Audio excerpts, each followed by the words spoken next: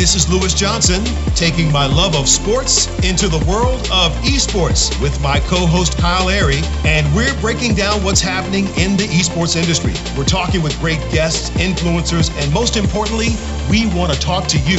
So welcome to All In with Esports.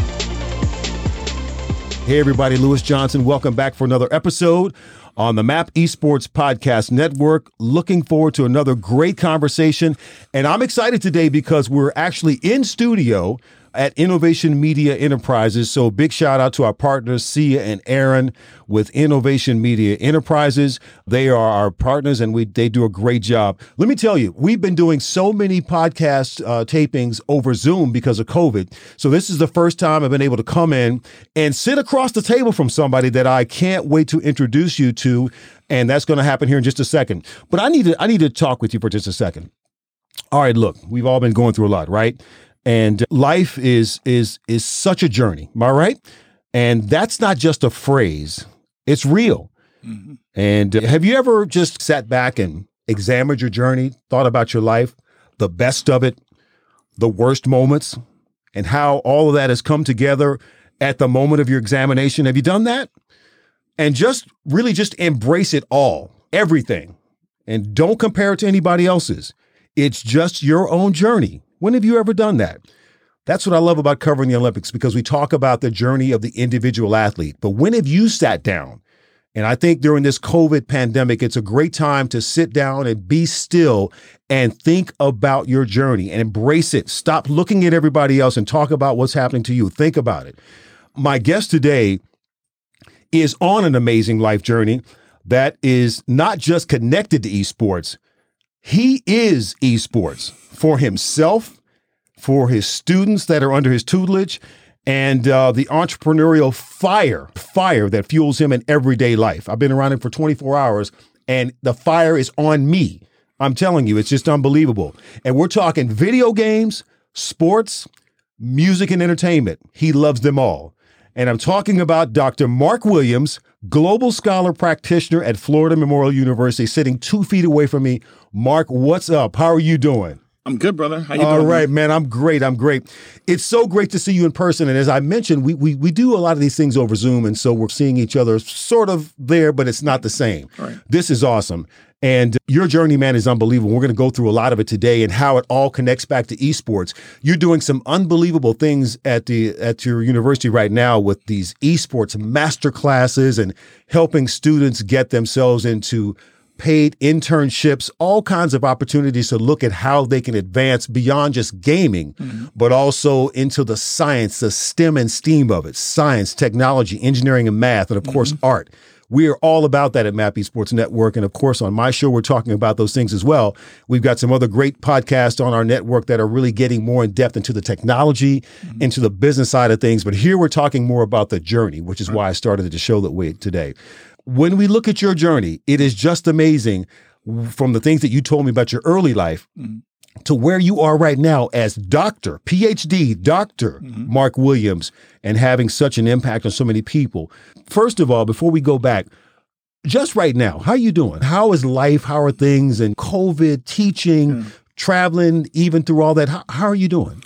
Well, I have my granola bar, so I'm happy. And we got our cocoa butter in, and so we got our water and everything. So I'm good. I think coming to Dallas and being around you and everyone, it's been great. You and I, we shared a similar journey in terms of the track and field, similar friends. The funny thing is that we've been in the same place many times, but we've never talked and met. Right. And I thought one day, I always see you interviewing all the great track athletes, and I'm always going back in time, thinking about when, like, you ever watch Martin Lawrence when he has these dream sequences or something. Yeah. And I'm always imagining, Lewis Johnson should be interviewing me now. Oh, wait a minute, I didn't run that fast, so he's not going to interview me. Now he's interviewing me, and so my dreams are coming true. So it's a pleasure to be here back in Dallas, definitely my favorite city. I know folks in Miami are like, wait a minute, what about us? No, I love you, Miami. Dallas is a city I lived in for 3 years, and I loved it here when I was working for Foot Action. So it's great to be back here in Dallas. Yeah, we're glad to have you here. It was great to get this thing going from a phone call to you being here for an event that unfortunately got canceled, but of course, things roll on and you're staying for a couple of days and we get a chance to chat, talk business, talk esports, talk life, talk everything. So let's step back, Mark, before we get to talking about what you're doing now and go back to your early years. You told me an incredible story about your dad, Sanford, who was a professor, and then your mom, Constance, who you said was great with networking and connecting the dots. Mm-hmm. By the way, you said they just celebrated 54 years of marriage. That's unbelievable. Yes. But what was it about them, the professor and the one who was able to connect the dots and with people? What did you get from both of them that made you? I think with my dad growing up, watching him speak, he spoke a lot. He was an orator as well. So watching him speak, I never thought I would I would ever speak. I would never thought I would speak in public. And he would always encourage me to enter oratory contests when we were in school, or he'd encourage me to do more presentations. And I'm like, for what? And I was watching him the whole time, but I didn't realize that it would rub off on me. And then the gregarious part of him, of being out and speaking to people and having a good personality, I get that from my dad. Then my mother, the business acumen and just the way that she communicates with people, and the networking piece, because she was always the person to teach us about say yes, no, thank you, please, thank you cards and things of that nature. So I learned that from her. And I think over the years, I've been able to put both of them together. And again, I wound up creating what I've created for my career. So it's pretty interesting. Yeah. And when you told me about them, I said, wow, I see both of them in you, right? The professor, obviously, and the one who connects the dot with people. You're a people person, without a doubt. And I think all those attributes from them are now a part of your story. That's for sure. Mm-hmm. You talked about your family everyone being athletic, right? Mm-hmm. Your parents and siblings, people were academic all-stars, but not you so much early in terms of the academic part. So give me a sense of the mix of the athletic and then the academics and how that was going early. Yeah, so for me, my siblings were academic rock stars. My brother graduated high school at 15. At 15? At 15, yeah. Wow. And went to Cornell at 15, and my sister went to Cornell at 15? At 15, yeah. Oh, you were already under the bus. You're like, exactly. How am I going to do that? Yeah, and he's 2 years older than me, but 4 grades ahead of me. Unbelievable. Yes, so you have that, and you don't think that plays a role in your psyche when you're growing up. Mm-hmm. Parents and people don't think that. They think that you're just going to exist. Right. And it doesn't. And the interesting thing about my parents is that they never compared us. Never. And they were young parents. So my dad and mom got married when they were 22 and 20 years old, respectively. And so for them to have the fortitude to make sure that when they had children at 23, 24 years old, that they were going to be able to teach us not only right from wrong, but be able to get us to believe in ourselves without comparing each other. And then my sister, she graduated high school at 16 and went to Spelman. And so she was in the same grade as my brother, so she skipped a grade, so they're a year apart. And so it was interesting between those two. They used to think my sister was older than my brother because she was acting more mature at times. And then my brother, obviously, they just looked at my brother and said, okay, he's just on another planet, so I'm doing his thing. And me, I was the athletic one, but I was the one that was not serious about school. I just wasn't. And I think parents and teachers have to give young people an opportunity to develop who they are, because every child's not the same. And you have to understand that they grow and they change it as they get older, but their personalities are formed. And my mom and dad watched me closely. They said, okay, he's different. They all are different in different ways. So we've got to encourage him differently. Mm-hmm. And the thing that got me was that I was the one that was comparing myself to everybody. Right. Not the other way around. And so my parents now, even then, they'll say, didn't we tell you that if you just run your race and stay in your lane, you're going to be fine. Yeah. But unfortunately, parents sometimes, they like to compare. And people, we're comparison society. I'm lucky to have parents that I had, you know? Yeah. And you know what? For any parent that's driving in their car listening to this podcast, you just dropped so many nuggets. Okay, so many nuggets. We could stop right there for any parent who's listening to this podcast, because you got your kids at home, you got one doing this and the other one looks like he's in left field or she's crazy, whatever it may be. And that's not the case. Yeah. It's just a matter of trying to find a way to help them discover their passion. And obviously you got to keep the guardrails up. But the non-comparison thing that you just said is huge. Yeah. That's exactly what we do in society right now, right? Yes. I think it's one of the greatest dangers of the smartphone, or I call it the dumb phone. Yeah. That's what I call it to athletes when I'm doing media training. I say it's a dumb phone. It's an inanimate object. It's not alive. It only does what you tell it to do. Wow. So don't let the psychology be flipped on you so that it runs you run it. Yes. Right? Yes. And I think that's the same thing with comparing, getting online and all these social media platforms, and you want to look like this and sound like that and whatever. Man, that's just so dangerous, because it's hard enough, right?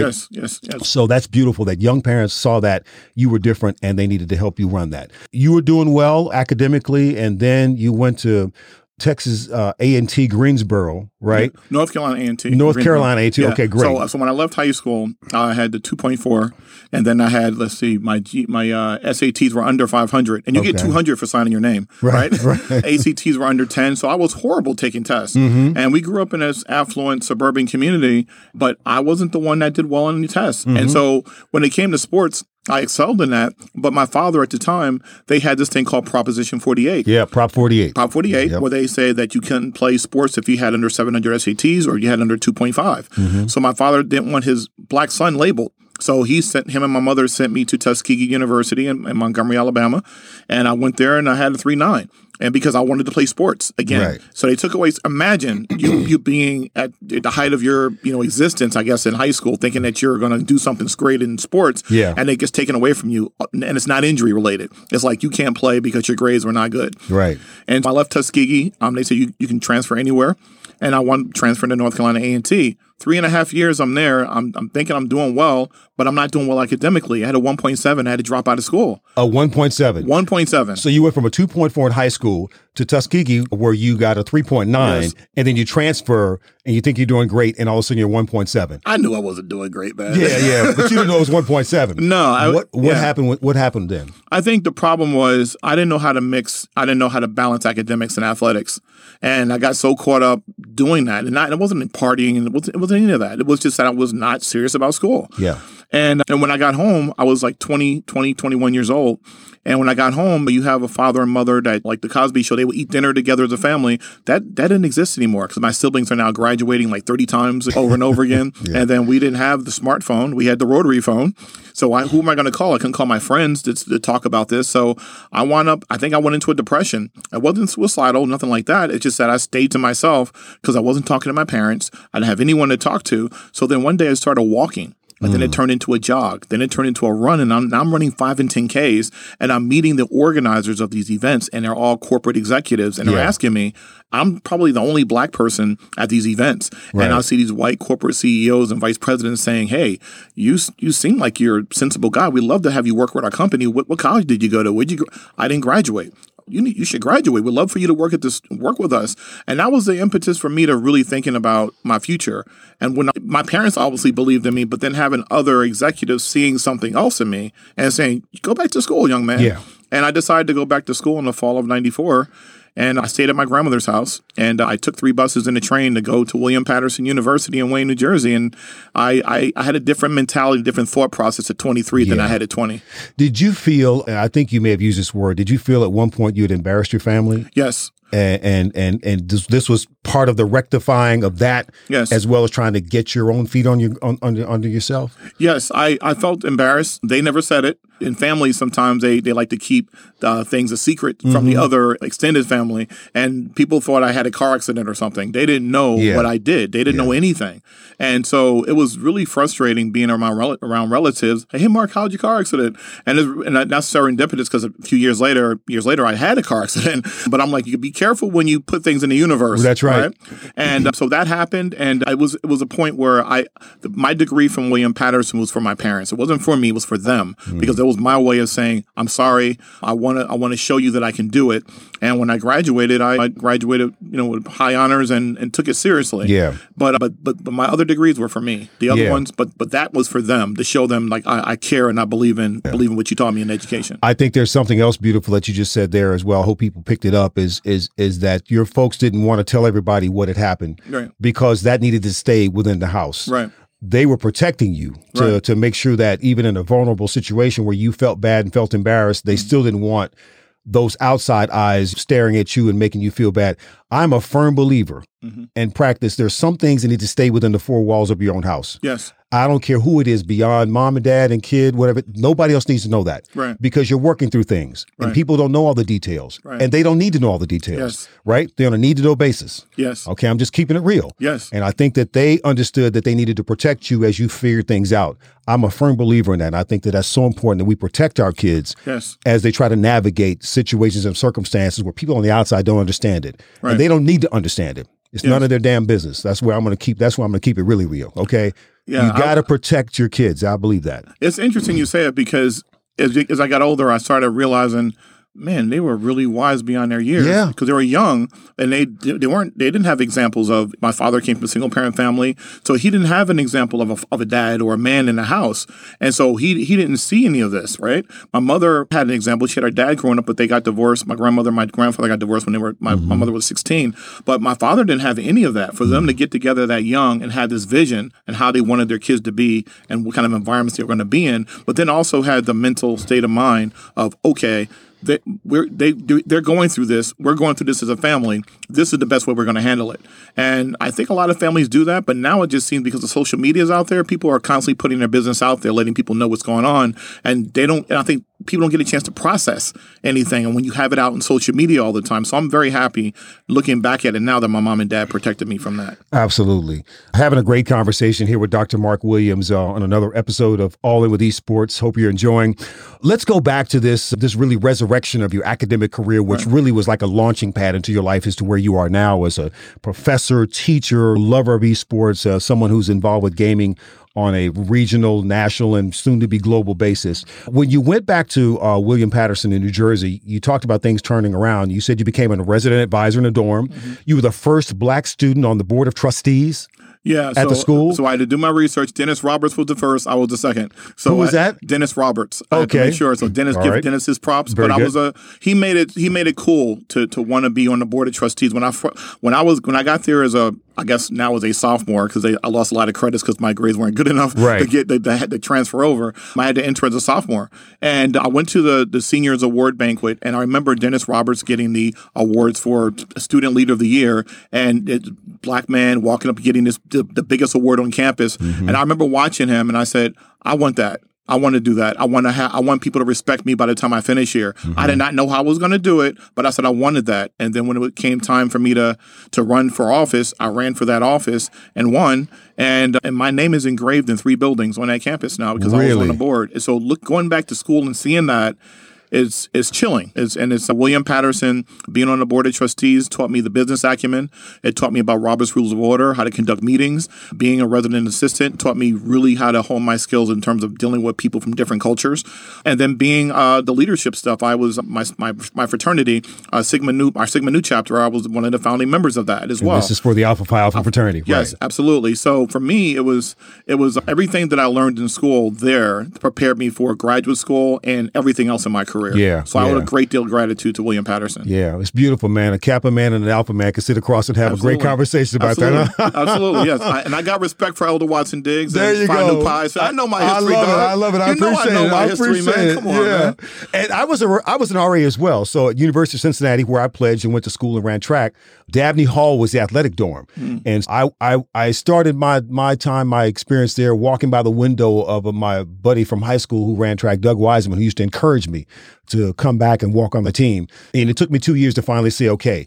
But 3 years later, I was an RA in that same dorm looking over the basketball team, and then there was some swimmers or whatever it is. Man, that was some of the craziest stuff I'd ever seen, man. I saw so much stuff happen. I'm like, you know what? If I was that kind of guy, half of you guys wouldn't be playing tomorrow because I see this, I see that. I'm like, please stop, don't do that, clean it up. Please take please take all the beer out of the sinks full of ice there in the bathroom. We can't do that here. Where did you get all this? Yes. Never mind, don't answer that question. So it was a great experience. It really was. You really learned a lot about leadership and about being responsible for a lot of things. You did some research at the University of Nebraska. Give us a sense of that, and then how you met Dr. Richard Lapchick. Yes. Okay, and how he changed your life with a couple of comments from a podium in front of 2,000 people. I love that you do your research. This is awesome. Yeah, we had a great you and I had a great conversation. Baby. Yeah, I know you do your thing. So now I'm taking notes here. Okay, how do I make sure that I'm doing this when I do my show? I'm bringing the Olympic standard to this show. I know you are. The Olympic I love it. Standard. I love it. Whatever you do, you should bring the high standard. Yes. And I learned the highest standards covering the Olympics at NBC. Wow. When I went to my first games, I'm like, what's the mandate? What am I supposed to do? And at that seminar, they said, we want you to be storytellers. We want to hear you say, I talked to so-and-so and he told me or she told me this. That's the mandate. Wow. And so that's why we have a pre-conversation before we do this. And that's why when I mentioned Bob Costas, I'm like, I'm sure that's the standard. Absolutely. Wow. Absolutely. Yeah. Well, The interesting thing was when I was my first year at William Patterson, I majored in sociology because none of the other schools wanted to take me because my grades were so bad. So sociology said, we'll take you. So shout out to Dr. Vince Perillo, the dean. He said, come on in. And that first year, Dr. Baumgartner, she said, hey, there's a conference at Penn State. And then they said, here's the National Science Foundation grant. And you can go to Nebraska to study. And so I said, okay, I'll go to study in Nebraska. I would learn how to do research, qualitative and quantitative research. So I went, I got accepted. The 1.7 guy. The 1.7 guy. Yes, right. Got accepted to now go to Nebraska for the summer of 95. And when I got there, nine of us that was selected. And everyone did their research on discrimination and issues around diversity. And I said, Nebraska just won a national title in football. I think I'm going to do it on football and maybe something around race and culture. And people were looking at me like I was crazy. They're like, what, you're going to walk into Dr. Tom Osborne's office, future Hall of Fame coach, and you're going to ask him to do research? And I said, better yet, I'm going to call his assistant because everybody doesn't understand the gatekeeper to anyone is the administrative assistant. That's right. Right? That's right. So I called her up and I said, I'd like to speak to Dr. Tom Osborne. And she was like, he's busy and he just won a national title. They've got all his media requests. And the season's about to start, so who am I to do that? Now, that jersey was in me. I had that jersey attitude. I got the alpha attitude. I got this mentality. I'm going to talk to Dr. Osborne. And I called her one time, and she said, I said, where are you from? And she told me where she was from. I said, you got a beautiful accent. And she said, bless your heart. That's all I had to say. And that was it. That was it. And then she was like, you know what? Let me see when Dr. Osborne's available. There you go. And then I met him, and within 3 minutes, Dr. Osborne said he has a doctorate in psychology. He said, I'd be privileged and honored for you to come and work with our football team and do your research. And I did. And when I did it, I got a chance to look at how black and white football players from a national championship team, how they look at career paths and how do they go about selecting their careers. My work got published in 2 journals as an undergrad, the 1.7 guy. Yeah. So I went from being told for a long time that I couldn't write to now getting a chance to get published in 2 journals as an undergrad. Yeah. Okay. I went to this conference, the Eastern Sociological Conference, and Dr. Richard Lapchick was the keynote speaker in front of 1,200 people. And we need to remind people who he is. Dr. Lapchick is considered they call him the social conscience of sport. Right. And he writes the report card every year that gives a report on race and balance and I guess Title IX issues as well. Title IX, yes. Yeah, within the collegiate sport ranks, and the professional sport ranks, and everybody's looking to have a good grade, an A, maybe a B, from Dr. Richard Lapchick's report card every year. I had the chance to moderate a conversation with him about 2 months ago, about a month ago, and it was an honor and a privilege for me in my career to be able to speak with a man like that and ask him questions that he could articulate it on a thing. Yeah, very powerful. So anyway. Yeah, so when I did my research, him and Dr. Harry Edwards were the 2 people that consistently came up in my research when I was doing all my research on race and class and gender in sport. And Dr. Harry Edwards was the person that was instrumental with John Carlos and Tommy Smith in the 68 Olympics. Right. He was a professor at San Jose State that got them to, and at Berkeley, I believe, and got them to raise their fists in the air in the 68 Olympics. So I'm writing about 2 iconic men, one black, one white. And so I saw Dr. Lapchick before his speech, and I said, I'm getting ready to present. Can you come and hear me talk? And again, what makes me think that I can get this man to come and hear me talk, as profound as he is, I got Tom Osborne to talk to me, so I figured I could get him. Yeah. And he came and sat in the front row. And of course, I only had 9 people in my presentation because I was a college student still. And I'm reading my research, and I'm sitting there, and I'm like, research done by Lapchick, and he's sitting in the front row. Yeah. And I'm referencing him. You quoted him in your research, right? Yes. And I'm looking at him every time I say it. He smiles at me like a proud father. And then when he goes and speaks in front of the thousands of people at the conference, they're all educators. And he began his speech and said, I just came from a presentation with a young man that I think is going to change sport in the future. He said, Mark Williams, stand up. And I stood up. And by the time I sat down, there was about 6 business cards there from different educators, from the president of Harvard to the dean of the College of Sociology at Chicago. That's the birthplace of sociology, is University of Chicago. I didn't know that. Yes. Yeah. So for me, I'm like, wow. Princeton, UMass, all these places, UMass, right? Yeah. So they were all there, left their business cards, and just I tell people it's not who you know, it's who knows you. Yeah. And when someone validates you, that is empowering, it's reassuring. And again, I'm the 1-7 guy now, considered to be potential researcher. Yeah. And so that did a lot for my confidence. Yeah. As we continue to talk about the journey in your life that led you to esports, which is where you are now, we're going to get to that in just a second. Once again, it is so important early on in life that we somehow keep our feet on the ground as we navigate difficulties and challenges in our own particular personalities, strengths and weaknesses, not comparing them to other people. And in today's age with our kids, allowing them to have this experience with social media, but not allowing it to take over and make them believe they have to live up to this or that, what they see. You got to be you. Right. And your journey is explaining that for sure. So you went on to get a master's, and then that led you into the working world for Reebok. Right. But before the master's, I wound up choosing, instead of doing the PhD, I went to UMass Amherst. So of course I've got to give a shout out to UMass Amherst. It was #1 program in the world at the time, and I believe still it is. And so I got a chance to get my master's in sport management from there. And Dr. Lapchick's relationship again provided me my career, because I got a chance to meet this gentleman named Pete Roby, who worked for Reebok. And by the time I graduated from graduate school, he became director to now vice president, and he offered me my first job at Reebok. Awesome. And so that gave you the opportunity to go and travel and work with athletes like Allen Iverson. You mentioned going to London to see and manage Venus Williams. I remember meeting her, their father, many years ago, early in my career, before I actually was on the air. I went with a producer to Florida, and we were going down to interview Richard Williams. And it was raining outside, and we couldn't do the interview outside, so we had to do it inside. And I just remember this imposing figure and this voice and this personality. And I was like, oh my God, this man is completely in charge of what he's doing, of his daughters, and the career that he expects them to have. And nobody's going to derail that. That's what I took from that room in 30 minutes. Wow. I didn't know who he was from Adam. But you get what I'm saying? But you're not surprised by their journey? Not at all. Right. Not at all. Incredible. And it goes back to that. It goes back to your parents and what they did. It goes back to mine. And hopefully ours, they'll go back and say, hey, it was because of them. Right. It's very powerful stuff.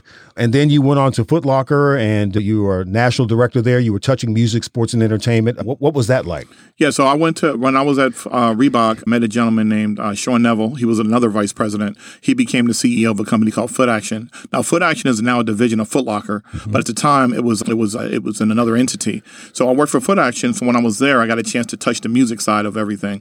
And we were the first athletic retailer to ever work with music artists. Landed me on the cover of Billboard magazine with iconic hip-hop artist Eve. So I'm a sports marketer, and I'm on the cover of the Bible of the music industry, Billboard magazine. And so after that happened, I started getting phone calls from all of these record labels and all these executives to work with our artists, from L.A. Reid to working with Outkast to working with Usher to then eventually working with Chris Brown. And so it was just phenomenal to go through that. Billboard magazine, that's incredible. And you talk about being on the cover with Eve. For anybody who doesn't know who Eve is, Barbershop. What did Secretary say? She's a lady barber. Is that right? She was the lady barber in the shop. She was awesome. But before that, she was a Rough Rider. So with DMX. So that was fun. And then working in that space, when I worked for Reebok, we were the first ones to work with the Madden piece. And then throughout my career, to get to the video game piece, is that I was able to do product placement in over 50 video games. And I think that gave me the understanding about what the industry was and is. It was no different from the sports industry, except for it was video games. And so I learned about it from the publishing side and also the marketing and branding side.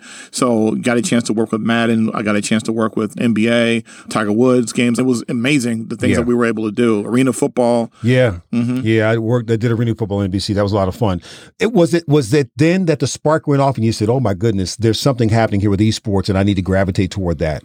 Or was it beforehand? No, back in 2003 when we first did our first ever product placement, it was a game called Street Hoops under Activision. And it was the first time you had a game where you can outfit your players wearing, athletic apparel. And we were able to negotiate that with them. And it was interesting. And it was a $32 billion industry. Now it's almost 177, almost $200 billion industry. That was from 2004 to now 2000. It's changed. So then I didn't really think about the future of it yet. It wasn't until I was pursuing my PhD in 2012, there was a game called Dance Dance Revolution by Konami. Yep. And that's when I got a chance to consult with them. And they said, this is a way we can use this apparatus to get people to lose weight. And I said, okay. So I got a chance to go to Congress with them and petition to get some dollars to create an apparatus for young kids in inner cities to lose weight. And when Michelle Obama at the time, President Obama's wife, she had this initiative that was out there that was really dealing with called Let's Move. Yeah, Let's Move. And so I'm sitting there with this apparatus learning about how to get young people to lose weight with this new apparatus. And money was funded by Congress, and I was on cloud 9. But the problem was I was doing this thing called a dissertation. So I could not sit there and put my energy and time into that. Right. And then in 2017, Becker College up in Massachusetts, shout out to Dr. Alan Rotatico, he created the first ever business school for esports, first major. And that's when universities around 2018 started saying, how do we create academics around this? The game is fun, but how do we get people thinking about careers in this space? Yeah. And then that's when I started thinking about my PhD is in what? Curriculum. And so maybe I can write curriculum for the schools once I learn about the nuances that they're looking for. Right. And so we fast forward to now, where you're at Florida Memorial University, which is down in Miami. And you sent me a document, which is so very interesting, Dr. Mark's Esports Masterclass. Yes. What is that? The masterclass came about because I realized that education is slow. Okay. It's not like corporate America where people move really fast and cut a check really fast. Academics is, look, if you want to create a major or do anything, you're going to have to, go through a process. And so a lot of people that wanted these quick buck artists that want to go in and say, let's create something at a university, they're not going to cut a check to you. They want to know, how are you going to create a curriculum? How are you going about educating their students, and how are their students going to get jobs? And how do you increase enrollment, especially now during COVID? How do we differentiate ourselves? Yeah. So I created this thing called the Symposium and Masterclass. I would go into a university for 2 days, and they would hire my company to come in and bring a symposium, bring in some of the senior executives from esports to talk about the industry, and so that people can understand it, whether it's from the students to the faculty to alumni to the community. The second thing was the masterclass. The masterclass was going to be 6 hours, and this all started when I was at the University of Florida. They asked me to come and be a visiting professor, and they said, the last day you're there, can you do like a 6-hour course? And I'm thinking, what the heck am I going to talk about for 6 hours? Yeah. Other than music, hip hop, what am I going to talk about? And I thought about it. And I said, wait a minute, I can bring my friends from industry, and if it's going to be for maybe 20 to 30 students, we can customize it so they can learn about whatever that brand is. And then after the first 4 hours of them learning about it, we can then say, here's an assignment, go create something, just like the TV show Shark Tank. Yep. And they would go into their private rooms, and they would have 4 or 5 groups of students, and they would present it to us in 10 minutes, and the winning team would get an internship. And I wound up awarding 91 internships over the last 3 years of my career. Wow. And now at Florida Memorial University, they hired me to create the STEAM program. So I got a shout out to Dr. Cooper, the provost, and President Hardrick for bringing me there. But the point is this. I said, instead of doing a course right now, let me take the masterclass approach and do it every month, twice a month. And we create this masterclass, and it creates the impetus for the students to think about the fall and beyond. What kind of classes could we take? So we'll do one on AR, VR. We'll do one on STEM. We'll do one on a whole lot on different technology. We'll do one on how to create a game. We'll do one on what is EA Sports. We'll do one on the NBA 2K. Yeah. And the point is that every month they'll get a chance to learn something. In the month of March, they'll learn about women in video games and women in esports. So they're going to get a whole lot of different things thrown at them. At the same time, we're going to wind up awarding over 35 internships. Okay? So it's another way, an innovative way to educating students without having them spend a whole semester doing it. So anyone could sign up for the course. It's already paid for since you already paid tuition. And you're meeting on the first and last Saturday of every month in the spring semester on a Saturday for 6 hours. Yeah. And it's interesting because it's almost like you're doing a show. So I have run a show. You have lunch. You have snacks there. No one wants to leave anyway. But the cool thing is that they get a chance to be educated in a different way, but also they get a chance to test their presentation skills, their how they interact with people in terms of group dynamics, their writing skills, and how they think quick on their feet, because they're going to need that. Yeah. And one of the things that, to my advantage, is that I have relationships with a lot of the publishers and the gaming companies. So I ask them, what is it that you're looking for in students? And the more I know, the more I can incorporate it in the masterclass. Yeah. And they're also telling the students what they would need and want. Right. So the students will have a leg up, and that's what I love about it. Yeah, that's really awesome, because I think about now where the educational experience has changed so much with COVID, right? Mm-hmm. And even if it hadn't, what are the new opportunities in the world? And so now we look at this experience you're having with gaming and fun with that, but how do you now applicate that to real life, and how do you create a living out of it? Right. I think it's awesome to be able to have this class where people can come in and get this real tangible knowledge and experience. It's not some esoteric thing that we're going to take tests on and then you're going to graduate and pray you get a job. Right. You're giving them a chance to walk right into a situation where you can go prove yourself by winning an internship. Right. And then you go in and prove yourself on that ground and do that. Right. One of the things that I love about what we're doing here at MAP Esports Network, and I'm sure that you're going to be a part of this at some point, is our absolute intention to touch and affect the community. And we're talking about these locations where people can go and game, young people in particular, and in particular these disadvantaged or challenged neighborhoods. And we want to be able to bring that broadband in there along with gaming. But then the next level is, we don't want you just to come and play the games. We want you to learn how to create the games. Yes. And if you have an affinity towards math, then we can send you that direction. Or if you like to be in publishing, we can send you that way. Or if you want to do coding, we can send you that way. Or if you want to be in part of marketing or advertising or what have you, we can send you that way. Right. What do you think the application is from where you are on the university level to bring it back to the neighborhood to be able to get those kids now for some 8, maybe 10 years earlier on track to being in this industry somewhere? I think the biggest thing is, just like any other industry, creating these pathways. If you look at math, science, if you want to become a lawyer, you want to get in Congress, you want to work in government, there's always some kind of a program or some kinds of programs that provide opportunities for young people that are interested in, let's say, engineering, or if they're interested in STEM. There's programs. And I think now, because the video game industry, in terms of the academic side of it, is new to many people, that there's many opportunities to create pathways for these young people. So if you start maybe K through 12 and doing summer camps and doing programs within the schools, within the school system, whether it's playing the game or if it's learning about different nuances of it. So by the time that young people go to college or even think about college, they've already been to the college campus, going to summer camps, going to camps throughout the year. And so that's one of the things that we'd like to do from a collegiate side of it. I'm looking at the K through 12.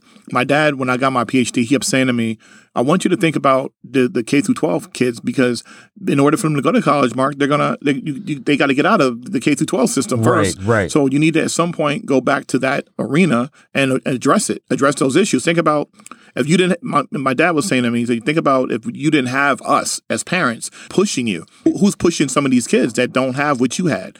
And even the ones that do have 2-parent families, do they come from that space? Do they come from the gaming industry? Of course not. And so they're looking at it sideways. What is this? And so we have to find a way to educate parents on what this is. And what I found is that the doctor in front of my name helps, right? But be able to tell my journey within 5 minutes to parents. And when I tell them, I met a woman that said, hey, my son's going to 9th grade. Me and my husband don't know what to do. This woman's an educator. She's an executive at University of Miami. She's calling me in tears. What do I do with my son? And I explained to her, is there jobs out there? In 5 minutes, I explained to her. This woman bawled out and cried in Miami. And this woman is already someone who's in education.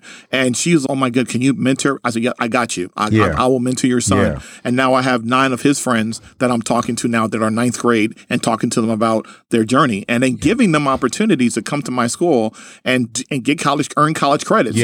And high school. So that's pretty exciting. Yeah. And I'm a firm believer as well. My wife and I believed in this, that you need to put their feet and their butts in the locations to where they could potentially be. Put their feet on the grounds. We took our boys to college campuses when they were coming before high school, just going to see things. When I was doing Notre Dame football on NBC up there, I was so enamored by that school, the institution, the people, what they stood for. I brought them up there for a weekend and said, just walk around this campus and absorb this. Look at the people. Some of them look like you, and you could be here, but you got to do the work. So you put their feet on the ground, and then you mix some sports with it, right? So you put them at Notre Dame of all places. man. Of course, man. Took them a lot of places. Yeah, they're gonna be thinking I could go anywhere after that. That's awesome. Right. Isn't that what the journey's about? Yes. All the toils and struggles that I've been through in my career, lots of great ups and those tough moments. When you have a chance to expose your children to those things, or other friends will have to those things, that's the greatest blessing of it all. Yes. Is that what you've been through has not been for nothing. Right. You can now expose them and give them a chance to see, look, I can do this as well, or I can be here as well, and they may not choose to do that. So what you're doing with those guys who were in ninth grade is giving them a chance to come put their feet on a college campus. Mm-hmm. They may not have ever had that shot if that conversation hadn't happened, right? Yeah, they would have had it a little bit only because of the mom. Right. But as far as the gaming, I think the mother was stuck and father was stuck on, my son's on Twitch all the time. He's playing all the time, and they couldn't relate. So when I got on the phone with him, we did a Zoom together. Yeah. The father was just smiling. You're speaking his language, and I'm like, yeah, I'm speaking his language. Yeah, I said I can speak your language too. Right, you know, so I get what you're trying to get, and I know what he's trying to get. And I said, once you have that same conversation, and you learn and understand what your son's doing, is not for naught. And now they're very excited, and I'm excited because the sky's the limit. Yeah. So I need to connect this mom with somebody who's on our team, Mitch Hagee, who is just a great dude who's involved with our just doing unbelievable things. And his son, they have a great story. They were on my show recently too, and he was gaming all the time, and dad's worried about all this time you're wasting, and he's, Pops, you need to look at this industry, man. It's doing this, it's doing that. He's like, what? He quietly goes off and does his research. Mm-hmm. They come back, have a heart-to-heart and discussion, and now this young man is a semi-pro player. Wow. And the time means something because he's doing something with it. Wow. And they may go to college for it, you may not, you never know. But he saw the industry, and now Mitch is a part of our team. So these are the kinds of parental situations that can maybe benefit the child if they do it. I got a couple more quick things. Mm-hmm. College is not for everybody. Right. So what about the parent who's listening to this and saying, you know what, or somebody who's in high school, they're saying, you know what, college is not for me. Is there the potential for some sort of an esports trade school or some kind of a, you know what I'm saying? It's not necessarily a university experience, but something to get them involved with the industry without going to college per se? Right. And I think that's a good point. We spend so much time pushing college on everyone. Yeah. And there's other alternatives. There's community colleges too, where if you're not ready, there's many reasons why people go to community colleges. They can go maybe because they're not ready, they may financially, maybe it's closer to home, maybe because there's a number of reasons. And some of the greatest people on the planet have gone to community colleges. And if you don't, it's trade schools, right? And so I would encourage anyone to learn a subject matter of what you're trying to do. So even if you don't want to go to college and you want to be an entrepreneur, where are you going to learn how to become an entrepreneur? Maybe you can take some classes. Maybe you can learn from someone that is an entrepreneur. Yeah. And so that there are a lot of people that aren't ready for college, but we're looking to create a certificate program. We're looking to create pathways for people to learn a trade. Yeah. And then there's companies like Google that are like, you know what, if you don't go to college, you can still work for us and you can get on the job training and still get to where you want to go to. And if you want to become an entrepreneur, you can. Yeah. So I'm starting to see a lot of companies that are now, Amazon's doing the same thing, saying, you know what, you don't have to go to college, come over here. So universities are now like, how do we differentiate ourselves when you got those kind of companies plucking our young people and telling them they don't have to go to college, but they get a chance to get on the job training. And I just think that if you're trying to do anything, like you said, your parents had put you in an environment where you want to be, I think it's so important to bring young people in communities, even if they don't want to go to school, but you bring them in an environment, even if it's not for you to go to college, but bring them in an environment where they can learn the nuances of it and what it is. And I think that when we start doing that, and I think what they're doing at MAP Esports is amazing, because I think you can be that bridge to help create that. All right. And so my last question is this: the bridge to where? So on the fly, list as many potential job or positions that you could have in the world of esports right now. What would some of them be? I would say caster, someone like you, a newscaster. Sportscasters, you call them casters, right? Broadcast a caster. Right. You can marketing, event management, because you look at the event production. Right. Event management, event production. Okay. Right. You can be someone that's an entrepreneur in terms of putting these events together. Right. You could be a writer. Right. When you say a writer, what do you mean? Writing games? You can write in games. You can do coding in games. You can be a game creator, game designer. Right. You also can be someone who can write for a publication. For example, you have that at MAP Esports. You're going to have an esports magazine. magazine, for example. Exactly. Right? And so there's so many, everything that you can do as far as career-wise, if you go to college, if you want to be an engineer, you want to be a lawyer, you could be an attorney, you can be physical training, athletic training. Exactly. That's part of the world too, right? Exactly. Yeah. So everything you could think of, an accountant, anything, you can easily become that. The cool thing about it is the industry is so new that, like I said, if this was baseball, this is inning number 1. So there are jobs out there that haven't even been created yet. In terms of music, the music side of it, think about all the games that you play and the music that's involved with the game. Mm-hmm. No one ever thought about doing a score or doing a score for scoring video games. Scoring a video game. People win Grammy Awards for this now. Wow. So there's so many different career paths you can take. I have a friend right now, and they do athletic training, and then now they're getting ready to go up to state up to the new arena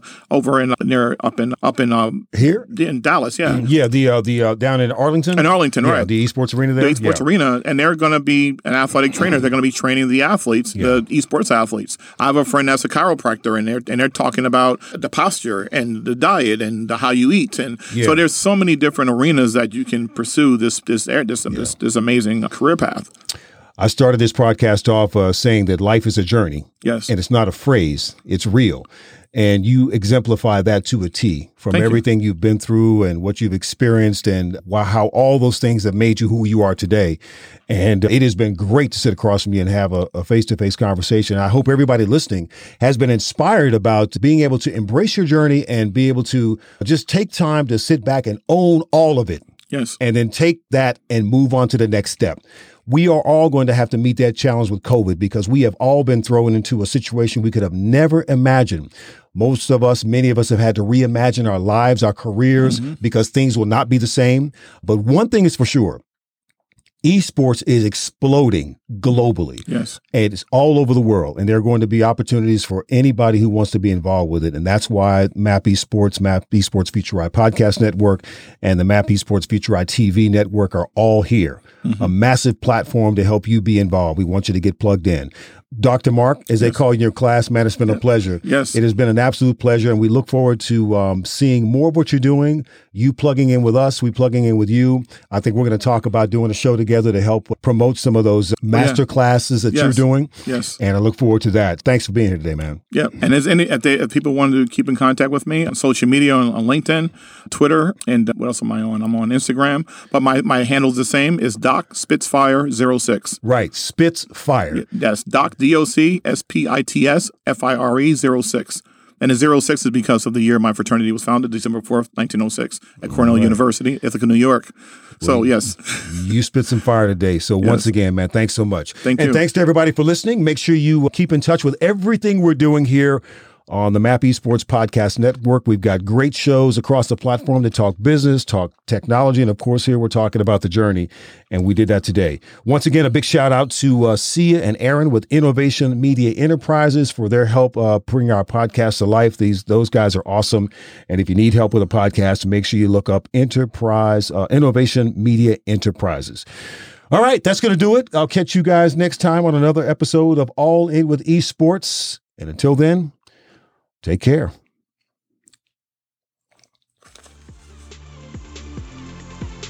Thanks for listening to All In with Esports. Please remember to subscribe to your favorite podcast channel, and we would love to hear from you about this or other shows on the Esports Future Eye Network.